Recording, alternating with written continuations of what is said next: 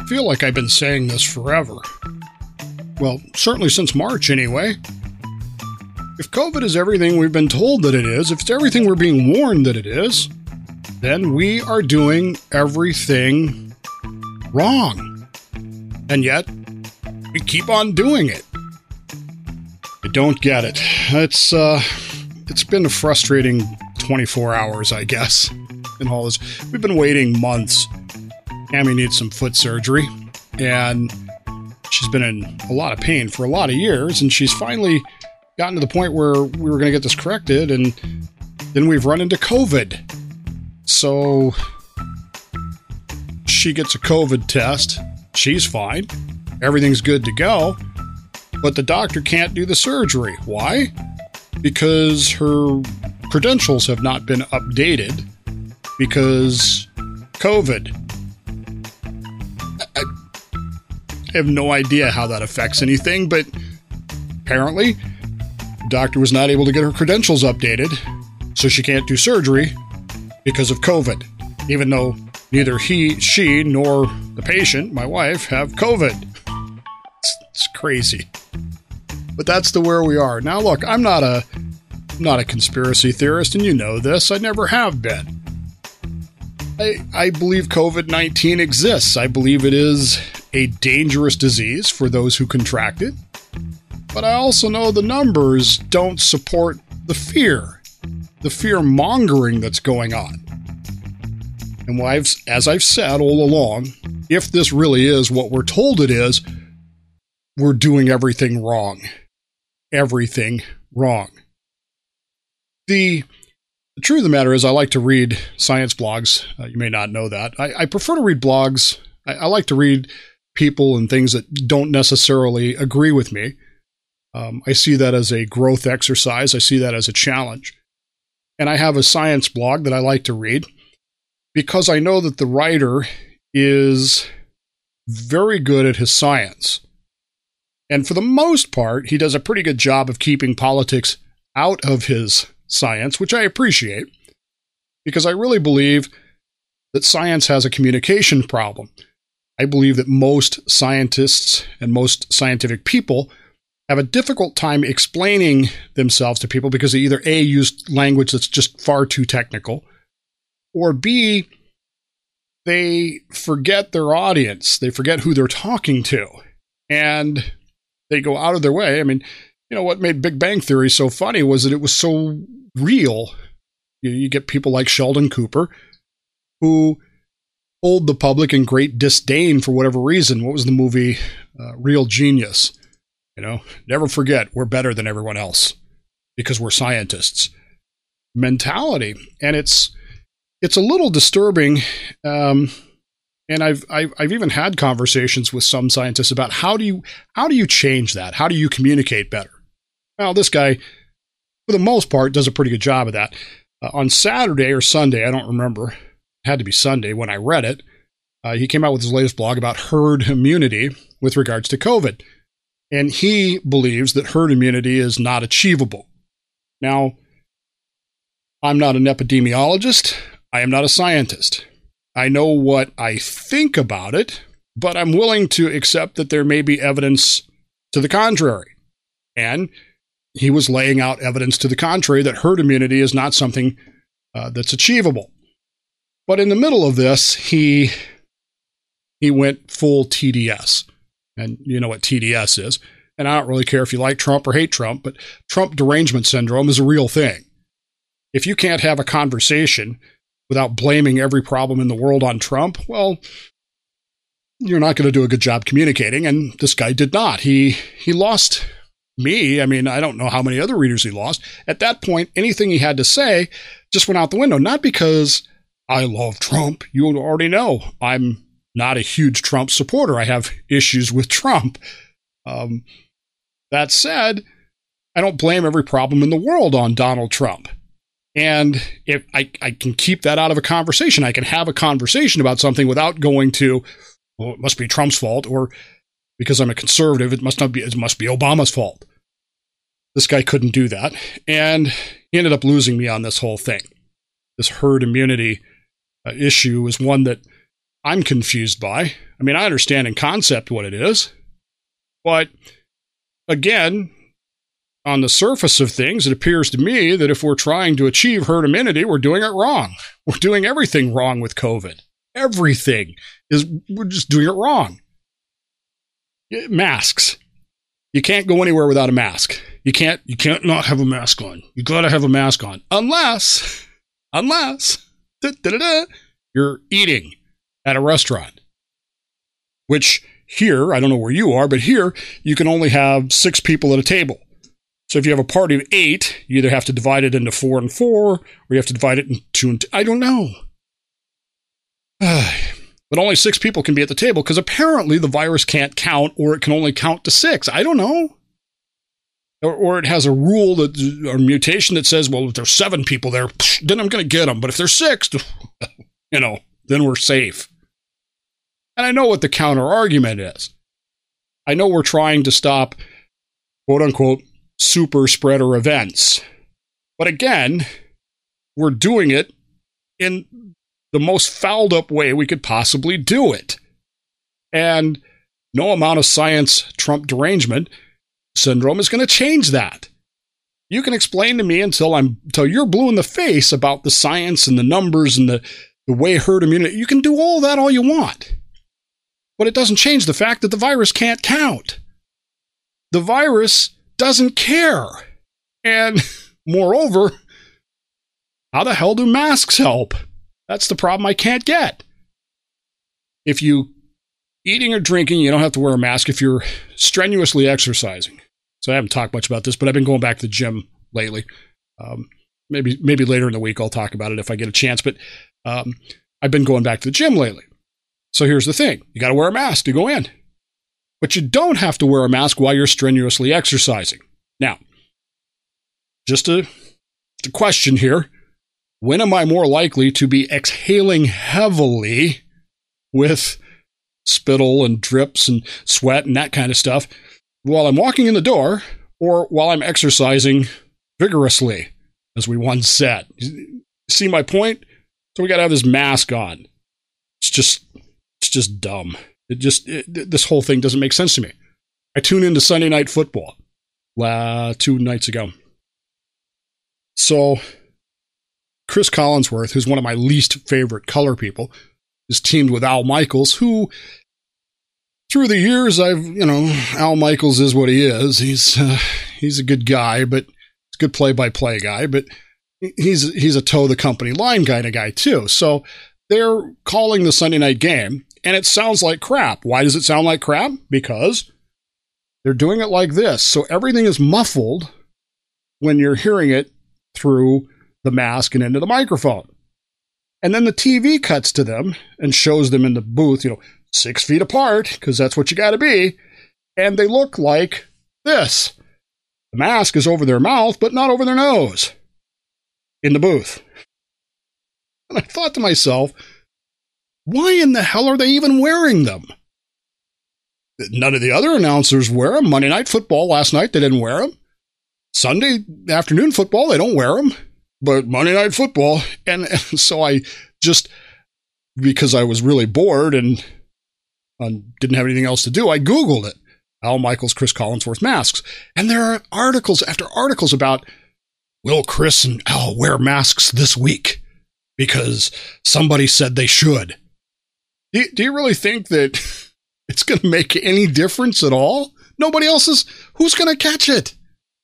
And even if they did, again, the survivability rate of this disease, except for those who have large numbers of comorbidities, is not unachievable.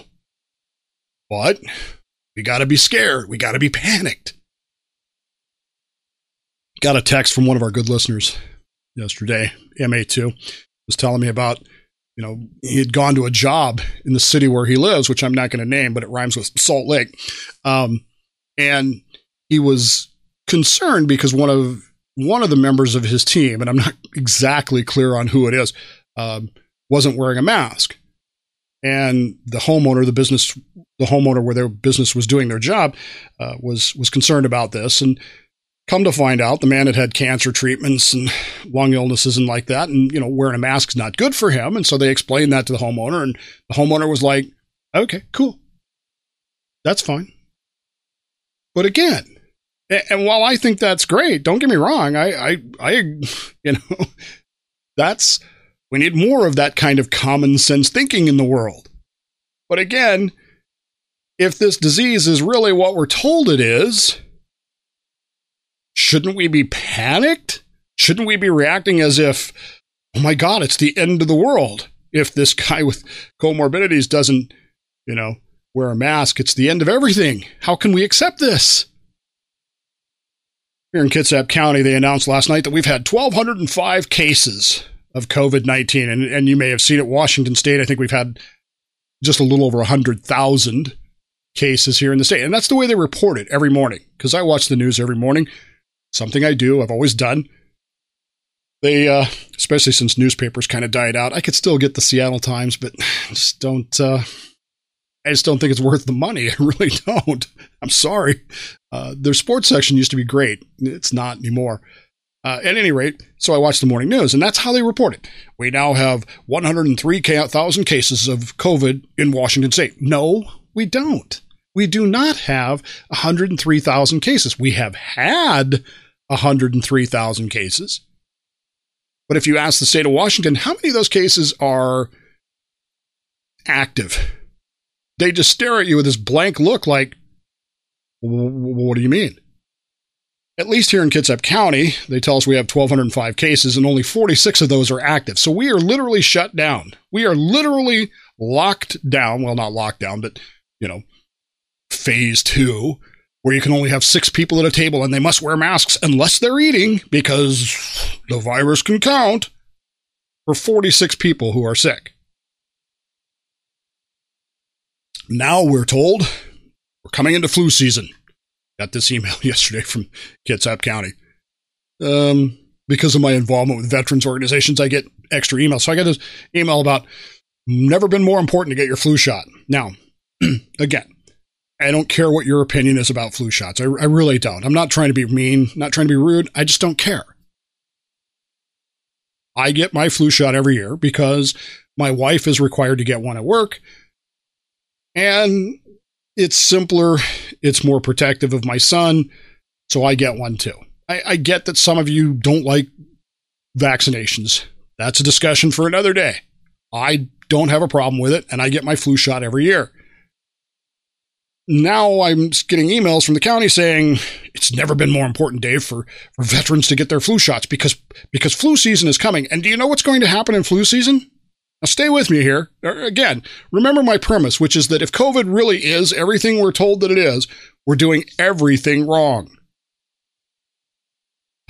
You know what the danger of flu season is? The real danger of flu season is that all these veterans, people with lots of comorbidities, are going to stay home inside.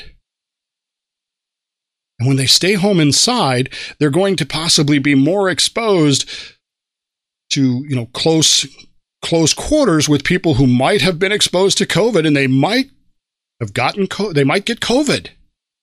Well, wait a minute. I thought I couldn't go out to places because the virus knows if there's more than 6 people gathered, and that's when it pounces. Now you're telling me if I stay at home in my home with people, the virus might bounce. Pounce, not bounce. Is it any wonder that people who take the time to think about these things. Now, again, I'm not talking about people who are just, COVID is a man-made culling virus. It's been created to get, I'm not talking about those people that believe that there's cancer in the vaccines and that crap. I'm not talking about those. I'm talking about the rest of us who think and reason logically, or at least as logically as we're able to. Do you understand why we're having such a hard time with this? Because every time we turn around, you move the goalposts, you move the rules. Every time we turn around, you tell us that it's 15 days to flatten the curve. 6 months later, you tell us, well, it didn't do any good. It's still the most dangerous thing in the world. Look, I don't know anybody personally that's had COVID. I'm convinced that I did. I'm told that I could not have because I had it before, quote unquote, it got here. Well, that's odd, Doc. I mean, here's the symptoms that I had, and here's the symptoms of COVID. So, can we at least do a test? Well, I don't want to do that. It's expensive. All right. At the end of the day, it's becoming more and more difficult for people of reason, people who could be swayed by good science and good communication, to continue down the road of COVID porn put out by the branch COVIDians, who are just absolutely determined to rule and control our lives. To what end? See, that's the part that doesn't even make sense. Politically, you could say, well, COVID was an attempt to destroy the economy to reflect badly on Trump. Okay, so what happens on November 4th? Is it all over then, or does it get worse? If COVID is this man-made culling machine that's designed to get rid of, a third of humanity so that global warming will cool off, and again, this is people sending me this crap, it's doing it wrong. It's not killing anybody. It's not killing people that much. Not enough to get a third of humanity. Although this science blog assured me that if we try for herd immunity, if we try to get herd immunity in the United States, we would have to have, I think he said something along the lines of 200 million more infections of COVID, which would result in, guaranteed, absolutely no question about it, possibly 5 million deaths. And that's the only way we could achieve herd immunity. Maybe, but the rationality of it escapes all of us. The rationality of this continues to look like COVID porn. I mean, it really does. It's fear porn. That's all it is. And it's becoming very frustrating and very angering. And so my message to you is very simply, if you're someone like me who's confused by all this stuff and tired of all this stuff and frustrated by all this stuff, I don't know that I can tell you anything. But if you're one of those people that are sending out these idiotic emails telling me that we have 100,000 cases in Washington, we don't. We've got 1,200 cases here in Kitsap. We don't. We have 46. And then following that with an email that says, don't go out, but don't stay in either. If you're one of those people, you need to reevaluate your communication skills because you're not doing a good job. And because you're not doing a good job, you're frustrating the hell out of people. And I'm telling you right now, I'm going to be really frustrated if by 2 o'clock today, we don't hear from Cammie's doctor, who once again may still not have her credentials. Why? Not because she's sick, not because Cammie's sick, not because the hospital's sick, but because of COVID. That's the kind of thing that's driving people insane and making us believe that this is little more than political manipulation. And of course, that makes me a conspiracy theorist, I guess. So, prove me wrong.